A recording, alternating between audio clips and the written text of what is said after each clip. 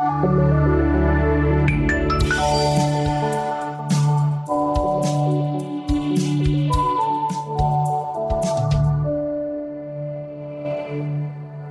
everyone and welcome to the B2B Marketing Podcast. My name's Dave Rowlands, I'm the editor at B2B Marketing and I'm joined today by David Maguire, who is Creative Director at Radix Communications and all-round copywriting guru. So David, thank you very much for joining me today. I know that a lot of our audience will know you already, but for anyone who hasn't had the pleasure, who are you and what does Radix Communications do? That's a small question. Thanks for having me, Dave. Radix is a B2B technology copywriting agency. So we don't do the design, we don't do the SEO, the strategy too much. We stick to what we're good at, which is just writing really, really good content about B2B tech. And so we work with marketers specifically in the industry, both brand marketers from around the world and also agency marketers to help them, get their marketing content, ABM content, all of that stuff together. What I do is I lead the writing team. So I'm, in times when you're allowed to be in the office, I'm surrounded by writers all day. Okay, so then in that case, it's no surprise that we're obviously here today to talk about actually creating great copy and great writing and all that good stuff. So for you, what do you think? What does great copy look like when it comes to B2B? Are there any core pillars that you think just applies to all great copy? Yeah, absolutely. I mean, I think it's something that we've had to think a fair bit about because obviously, we have our own quality assurance and we want to kind of review each other's work as writers in a way that's consistent.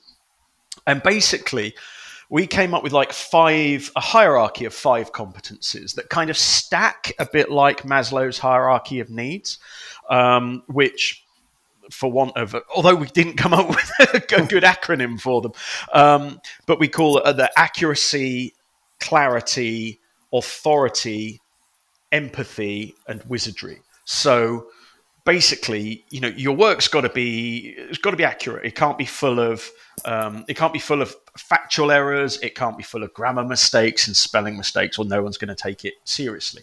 But that's on its own is not going to get you very far. That's entry level. So you stack things on top of that. So clarity, particularly in B2B tech where we work, a lot of complicated subjects, and it's making it really clear and easy for the audience to understand and to read. Authority is a thing that's particularly in B2B more than B2C, but your content, you really need to sound like you know what you're on about, right? So you need to use the language of the industry. You need to use the right technical specifics so that people trust you as an expert, particularly in content marketing. Empathy on top of that is just understanding who your audience is and what the hell they care about. So that you're talking to a real person, not just a segment of the market or something. And then wizardry is just making it memorable, making it stand out, and also making people feel like they want to do the thing that you want them to do. To buy the thing or to download the ebook or whatever it is. Because obviously, that's marketing. That's why we're all here, right? So it's those five things, and they kind of stack in a nice pyramid. Okay, so I know, when we talk about great copy, a lot of the time it's in the context of things like memorable taglines for a company, or more often than not, it's in email copy, making people actually want to follow through and click a link or something along those lines. But one thing in B2B that's obviously really important is long form content, and a lot of times it can still be quite technical. Things like white papers, reports, case studies, things like that. But with that in mind, how can marketers take something that's so kind of serious and in depth and frankly long, and actually turn it into something that's really interesting and actually memorable? Sure. I mean, and I think the thing is, because it's serious and it's long, and you have all this word count to play with. The most important thing to remember is somebody still has to read it. They still have to care about it, and so sometimes, we get clients, we'll interview a subject matter expert and they'll want to go off on some great flight of fancy, for a couple of thousand words about something that nobody really cares about. And so I think the important thing to remember is if your piece of long content, somebody's reading it, and they're reading it for a reason, usually because they hope that it will help them to do their job or to find out about an issue that they need to know about. So you can talk to them directly, and you can make that process as easy as possible for them. You can make the content easy to read. If you want, you can use a readability algorithm or something, because aside from anything else, everybody in B2B is busy, and clear content is measurably faster to read. It's not going to make that much difference over a short blog post or an email, but if someone's digging into a white paper, if you write clearly, you are saving your audience minutes, tens of minutes in some cases. And they're gonna, that's gonna be popular, right? They're gonna like that.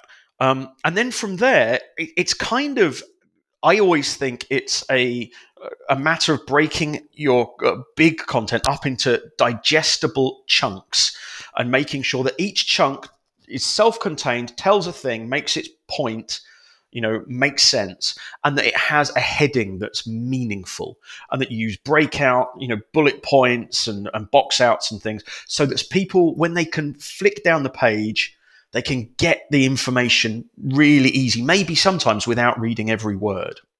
So it's that kind of thing. And while it's great to be memorable, what you don't want to do is to be too clever. You don't want to sacrifice clarity in order to try and be memorable or be funny. Like, if you can do those things along the way, then great. But the most important thing is to make it really easy for the person reading to understand what they're reading, why it's important, and what they need to do next. Yeah, and I think particularly on that point about, headings and breaking it up and making it kind of into digestible chunks, it's quite interesting. Sometimes you'll see a heading and it will just say something like the challenges, the drivers. And I think sometimes it's important to actually give a hint, what's actually included there, like such and such is a challenge. It makes people want to read a bit more, I think. Yeah, absolutely.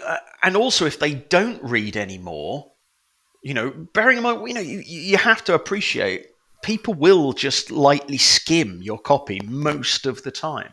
What do they get from it if they don't read every word? If that, particularly web copy or something like that, long web page, people have this F-shaped reading pattern where they'll scroll down and their eyes will flick across the headings. And so if they do that, if they only read the headings, what information do they get?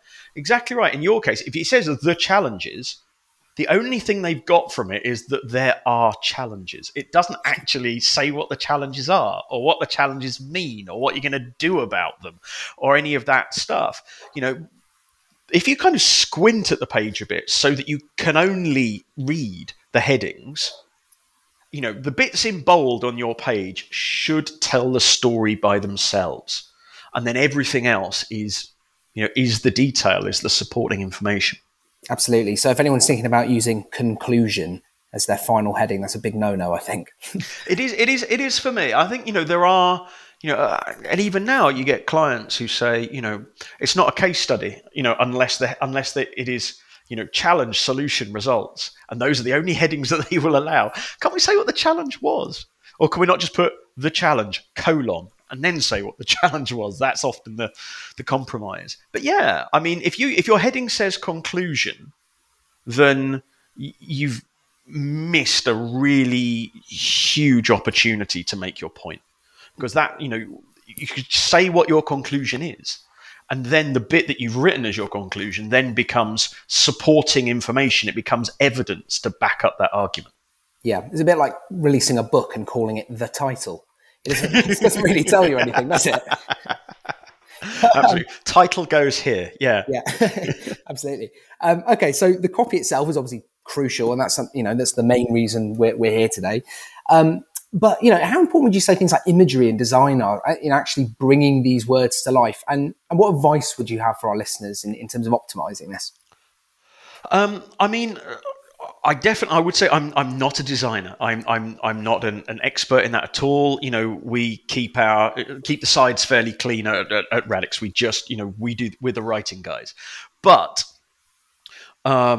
one of the things that we tend to do when we're writing is we try to give the designer lots of opportunities to, again, make the headings clear, make the headings visible, lots of bullet points, lots of box out features and things like that, because people's eyes, the sad truth is their eyes will go everywhere except your main body copy.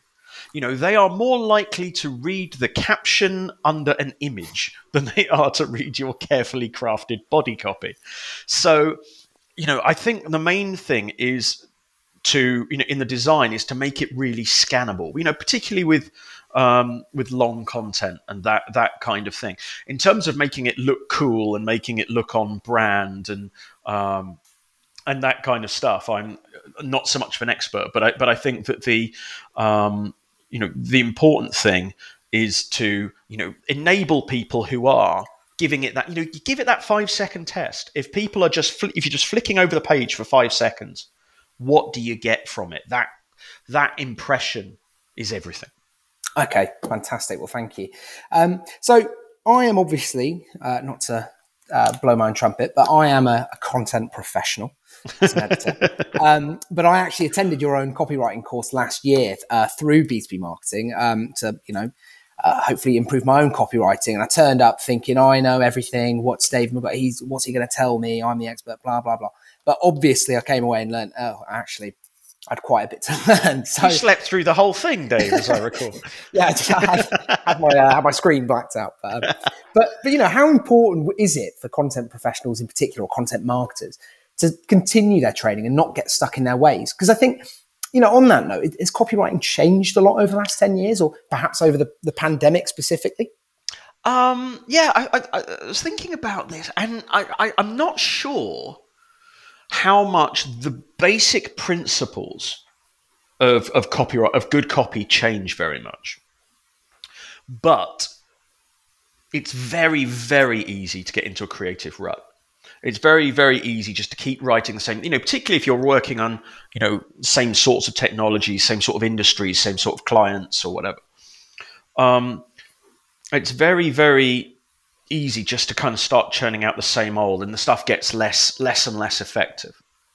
So, there's always something to learn. And, the thing that I love about the training is that, sometimes people will come and they'll point something out to me, and I'll keep learning. I mean, one of the things that I do, for my sins is I'm the host of the National B2B Copywriting Conference. Sorry, just the National Copywriting Conference, not even B2B. And so you get B2B and B2C copywriters of all sorts, freelancers in-house and agency, and proofreaders and everything else. And they're all, there in a room, exchanging tips. And you can always learn something. There's always something new where you just go, oh, I've never thought of trying it that way. I'll give it a go. And it might be just a different structure, a different creative approach that can get you past a block, or it can make your copy, fresher. Or even a lot of the time, it's about reminding yourself to actually do the things that you should do. Like the really simple things like deleting the word that, or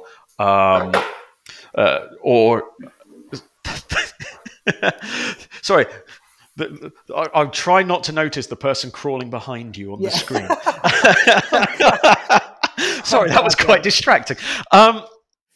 Simple things like deleting the word, like reading your copy out loud. Like everyone knows that you should read your copy out loud. It makes it easy to spot mistakes, makes it easy to understand where you're being easy to read and where you're being hard to read.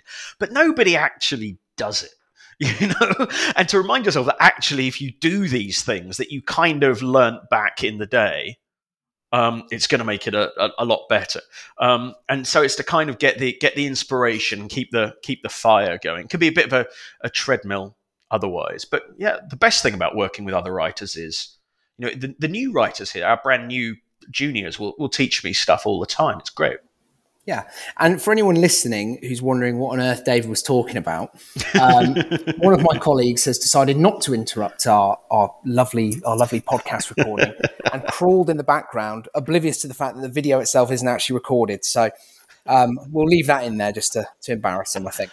It's great. It's kind of nice after sort of 18 months of everyone working from home and like cats and children and things in the back, just completely oblivious and not caring. Seeing the back of a colleague kind of crawl past was delightful. That's made my day, Dave. Thank you. Me too. But let's stick to the topic. So let's talk a little bit about case studies, because I think probably there's a balance to be struck here, because, on the one hand, marketers want to include as many facts and figures and other indications of success as humanly possible. We delivered this ROI, delivered this many leads, so on. But, on the other hand, they don't necessarily want to overwhelm and arguably even worse, bore their reader. So, how can marketers strike that balance between informative and concise? Sure. I mean, I think case studies, the thing about a case study is a story. It's a story of a person, sometimes a company, but it's better if it's a person, who had a challenge, they found an answer to that challenge, and they won, they saved the day. It's your classic beginning, middle, end, your classic hero's journey. And the thing is that, the thing to bear in mind is what helps you to get across why this challenge was important, why the solution was the best solution, and why the results have made such a difference to that business. So I think, facts and figures are great. But what you might want to do so that things don't get too long and too expansive is, you can put them out in a little at a glance box so that people can get the facts and figures that they need. But the most important thing is that the customer is always the hero in a case study. It's not how, we got this ROI for them. It's they achieved this ROI and we helped. The customer is always Luke Skywalker, or Frodo, or Harry Potter, or whoever you want. But the customer's Luke Skywalker. The brand is never blowing up the Death Star. The brand could be, there's lots of room for you, right? The brand can be Obi-Wan Kenobi, teaching the customer how to use the Force so that they can blow up the Death Star. The brand could provide the X-Wing that was used to blow up the Death Star. Or the brand could be R2-D2 in the back, fiddling to get the extra power out of the engines at just the right moment after you've been, the lasers glanced off one of the engines or something, so that they can complete the job.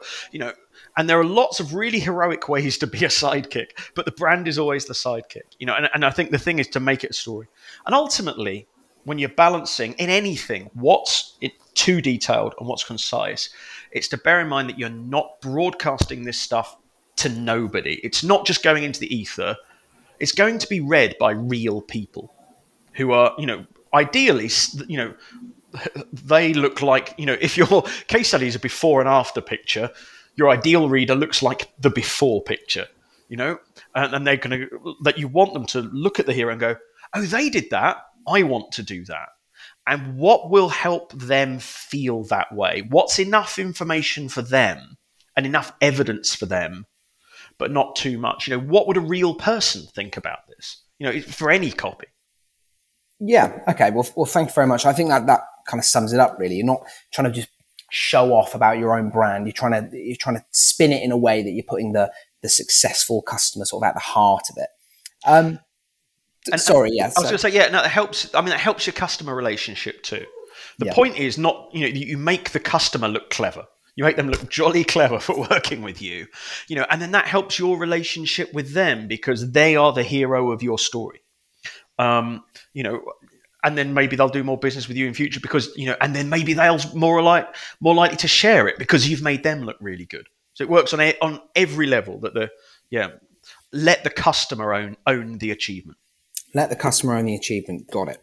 So one thing we talk about quite a lot in B2B, or, well, maybe not a lot, but it's certainly something I've seen, is kind of the importance of humor and informality in writing. I guess going back to that hierarchy you mentioned earlier, that would be somewhere between empathy and wizardry would be my guess. Mm-hmm. But, in B2B, this has arguably been a little bit late to the game, but it's certainly there or thereabouts now. However, I can see this would work well for a blog because, a blog is by its nature, it's a bit more casual, it's a bit more informal.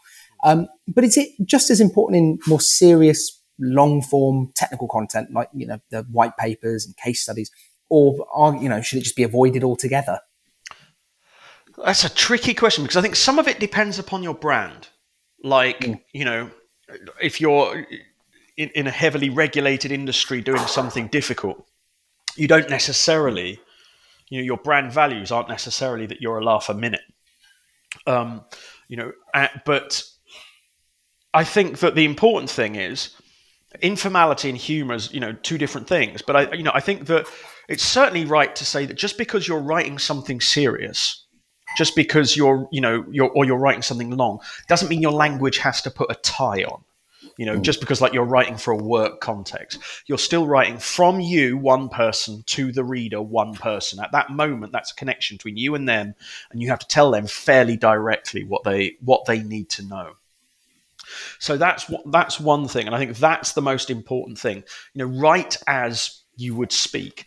Write as you would speak on a really good day when you're feeling particularly clear, but write as you would speak. I think that's as far as I'd probably go towards the informal. For the humor and stuff and the informality, it's great, but I would say two things. Don't force it. We've all had emails from our banks going, "Hey, we're here for you," and all, and you just kind of go, "You're my bank. This is inappropriate. I don't like it." Don't try to, because there's nothing worse than someone that tries too hard to be funny, right? So you work with James. I thought that's going to be a dig at myself, but I'm happy with it. But there's nothing worse than someone that tries too hard to be funny. He doesn't listen to this, does he? I won't send it his way. Put it that way. So don't force it. Just be natural. If your content is full of lots of exclamation marks and things, it's like it's like a bit. It reminds me of Timmy Mallet. It's like, oh, sorry, that's a Gen X reference that nobody under the age of about 45 will get, but he's usually this guy who's on telly. He's like, "Hey kids, hey, aren't I wacky?" Yeah. So don't force it. The other thing is that don't lose clarity. Never sacrifice clarity for the sake of a pun. Or some humor. If there are two ways to say things, one of them delivers your message and the other one is a pun that doesn't quite deliver your message, you've got to kill the pun. Like, if you could deliver your message clearly and include a pun, then brilliant. Go. Obviously, pun's not the only kind of humor, but, brilliant. Go for it, but don't sacrifice, don't get in the reader's way by trying to be too clever. Yeah, so don't sacrifice clarity, and also take into account what kind of organization you are, what kind of brand you are. Like you say, if you're a bank, maybe you shouldn't be cracking jokes in your email comms when, someone's trying to take out a mortgage. Yeah, but that's the thing. That's an important thing. Also, the context of the communication that you're doing. So there are brands that have a really good voice and tone, guys. Why it's voice and tone and not tone of voice. In that you have one voice. Just as I'm talking to you, I'm not suddenly going to become Scottish or something. I'm always me. But talking to you in this context, my tone might be slightly different than, if we're down the pub one day when I'm allowed to come back to London and that kind of thing. And that's the thing. So a brand that would be cracking jokes in a success message, kind of going, "Hey, high five," is not going to be doing the same thing in an error message. Is not going to be doing the same thing in legal terminology, because you have to think how your audience is feeling and be appropriate to that. Because what you don't want is an error message that goes, "Whoops," because you're probably frustrated and annoyed at that moment. So it's just having a bit of empathy, about your reader and how they're feeling at that moment as to whether they will be receptive to humor. Okay, got it. And I want to move on to ABM now, while we've still got time, because ABM is obviously, I'm sure anyone who's visited the B2B marketing website will know, it's all about taking great customer insight and then turning it into really great personalized, tailored communications to really help target those high value accounts. And obviously, tweaking copy is just one part of personalization in ABM, but it still plays an important role. But, is adjusting long form content for individual ABM accounts viable? So, adjusting something like a white paper for a high value account. And if it is viable, how can marketers do it? Sure. So what it comes down to, I think, and how viable it is, comes down to the kind of ABM that you're doing. Right? Because you kind of have this, everything's a pyramid, right? But you kind of have these pyramids where you have, your real strategic accounts, your real one-to-one ABM at the top. Then you have your one-to-few kind of accounts where, you have like clusters of accounts. And then you have, your one-to-many, which is, is arguable, it's automated, it's arguable how much that is ABM at that stage. So if you're talking about a really strategic account, really strategic high value stuff, not just tweaking the copy, it is, in many cases, completely viable to write an entire document from scratch for an audience of one account, maybe even an audience of one person. Like there was a tech company a few years ago asked me to write basically a short book for one account from scratch because they knew that organization's IT infrastructure was coming up for tender, and they wanted to be on the shortlist. So that was totally worth them doing because it was a high value thing. What we find ourselves doing is a thing that we do a lot at Radix is working in that clusters, that one to few section. Because that is something where you can take a hero asset and tailor it to the audience. So it might be, the first couple of pages are completely bespoke, and maybe some of the conclusions and one or two of the pages in between. But then there are sections and chapters about the challenges, how we approach the challenges in your sector. What are the big trends that we see coming up? And those are going to be this, if you're all writing about the automotive sector, the trends in the automotive sector are the same. So, we do a lot of work where we end up customizing kind of 20-30% of a hero asset. But I think that ultimately, the thing about ABM is that the message that you send has to be really, really relevant to the needs and the concerns of that account. So you've got to do that one way or another, whether it's by changing the copy or whether it's by having a hero asset that is standard, and then you do some really smart curation where you have a whole ream of hero assets and you're picking them and you're custom picking a combination of assets off a shelf and that you're customizing it that way. But it's really important that, you can't just put a name and a logo on it. What you say, the message that you express has to be really specific and bespoke to that person reading. Absolutely. And just a very quick note to our audience to note that our ABM conference is quickly on the horizon. It's taking place in person and virtually on the 2nd to the 4th of November in London. So if you want to learn more about ABM, or maybe you just want to get back to a physical event, or actually see what a hybrid event even is, because I know a lot of people haven't been to them yet, myself included, please do follow the link in the description and you can book your place today. So yeah, I mean, you're not paying me for saying so, but the ABM conference is genuinely one of the best events that I've ever been to. I've been to versions of that in some years where, it's been worth the price of admission from the first two talks, and everything else is a bonus. I mean, it's, the quality of people that you get for that are so high. Anyway, you're not paying. I should be on commission. But no, it's a really, genuinely, it's a thing that I wouldn't miss. Well, thank you very much, and I'm sure we can slip you a brown envelope under the table for those kind words.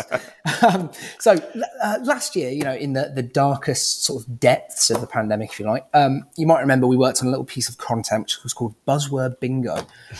So for anyone who's listening, who's wondering, what's this all about, it was quite literally a bingo card. With all of our least favourite phrases we were hearing during the pandemic. So, we're here for you now more than ever, the new normal, all this kind of stuff. Mm-hmm. And obviously we're now in a new phase of the pandemic. We're starting to exit it. And I just want to know, what is the most annoying, irritating phrase you're hearing over and over and over again? This is your opportunity to just make these people stop. If the pandemic has taught us anything, it's that. Oh, no. Oh, dear. I'm trying to think if I'm guilty of that, I think any of us that have been writing this all have, and in fairness, I think now more than ever is still around. But yeah, if the pandemic has taught us anything, it's that you need to build in, whether it's that you need to build in agility into your business model, or that, people are resilient and work continues, or that, your people were always the heart of your business, or whatever. But, people talking about the lessons. But the other thing that's almost gone the other way that's weird, I'm seeing a lot now, is I get a lot of briefs that say, don't mention the pandemic. Don't mention the pandemic. Don't mention COVID. And I'm kind of thinking, you're writing for someone in a work context. And in most cases, what work looks like has changed pretty fundamentally within the last few months. And you're not even going to acknowledge that reality. I know they don't want to feel, they want their content to be evergreen. They don't want it to feel like it's a current thing. So you don't want to say right now in the pandemic. But I think if you don't at least acknowledge that it's happened, you've left a pretty large elephant in the room. So funnily enough, my other one at the moment is, not even acknowledging the pandemic, because that's wild. Yeah, I can't remember. I cannot for the life of me remember who was saying it. I saw it very recently. So if you're listening and you think I'm trying to steal credit from you, by all means, call me out. I'll happily talk to you. But someone was saying that COVID's gone from the content to the context, and I think it's important to keep the context of the reality. The pandemic is still going on, but yeah, I guess maybe people don't want to hear about the changes from work from home anymore. No, although I think that there are still things, now, there's a whole new thing, we don't want to talk about new normals, but, all this hybrid working and everything, there's still a lot of stuff for people to get their heads around, even now. There's still a lot of change happening, and B2B content still has a job to do in helping them with that. But the content to the context, I like that, and I'm going to steal it from you now that you've stolen it from someone else. I like that. That's great. I'm nicking that. Yeah, I think we all are at this stage. Okay, well, David, thank you very much. It's been an absolute pleasure having you on. Just very quickly, for any of our listeners who who would like to actually check out your copywriting training course through B2B marketing, what can they expect to learn by attending? Would you say? Sure. I mean, I think that the main thing is that for most of us, writing is a kind of a thing that we learned at school, and that but since we were at school, maybe at university, no one ever really took the time to train us how to write. And so for that reason, writing in a work context can feel very high pressure. It can feel very much like you're bearing a bit of your soul, because it's a thing that you kind of learned to do at school, and you're either good at or you're not good at, And so what we try to do is to give objective structures to help you approach the content that you're creating as in the way that you approach any other job at work, so that you have an objective view of, does this work or not, rather than, do I like it? Am I a good person? And what we do is, we will apply that across a range of common B2B content formats. So things like case studies, press releases, blogs, web copy, video scripts, stuff like that. But the idea is to kind of give you a bunch of tools so that you've got something in between just having a flashing cursor and a subject that you need to get stuff out onto the page, where you've actually got structures, you've got approaches, and you have ways to evaluate what you've written and ways to evaluate what other people have written. And it's all stuff, as I say, I work with a team of a dozen writers, and it's all stuff that we use every day. So it's stuff that's actually practically helpful. Yeah. Hopefully you go back from the next day, there are things you can use in your writing from the very next day. Yeah, so whether you're a good writer or you think you're a terrible writer, you'll certainly get something from that, some structures that you can put in place, basically. Sure. I mean, as I say, I learned something on a lot of the courses, because you meet a whole bunch of people from different contexts with different ideas and ways of doing things. It's not just about me talking at people, although obviously that's the best bit. Yeah, of course, yeah. Well, David, thank you very much. Just for any of our audience listening who actually want to go to the copywriting training course, just a note, so it's going to be taking place on the 22nd to 23rd of September, and then again on the 24th to 25th November. It's about 3 hours per day, so don't worry, you still have plenty of time to do your day job in between. So it's not gonna suck up all your time. David, thank you very much. Thank you. Speak again soon. Thank you very much. Goodbye. Take care, Dave. Thank you. Bye.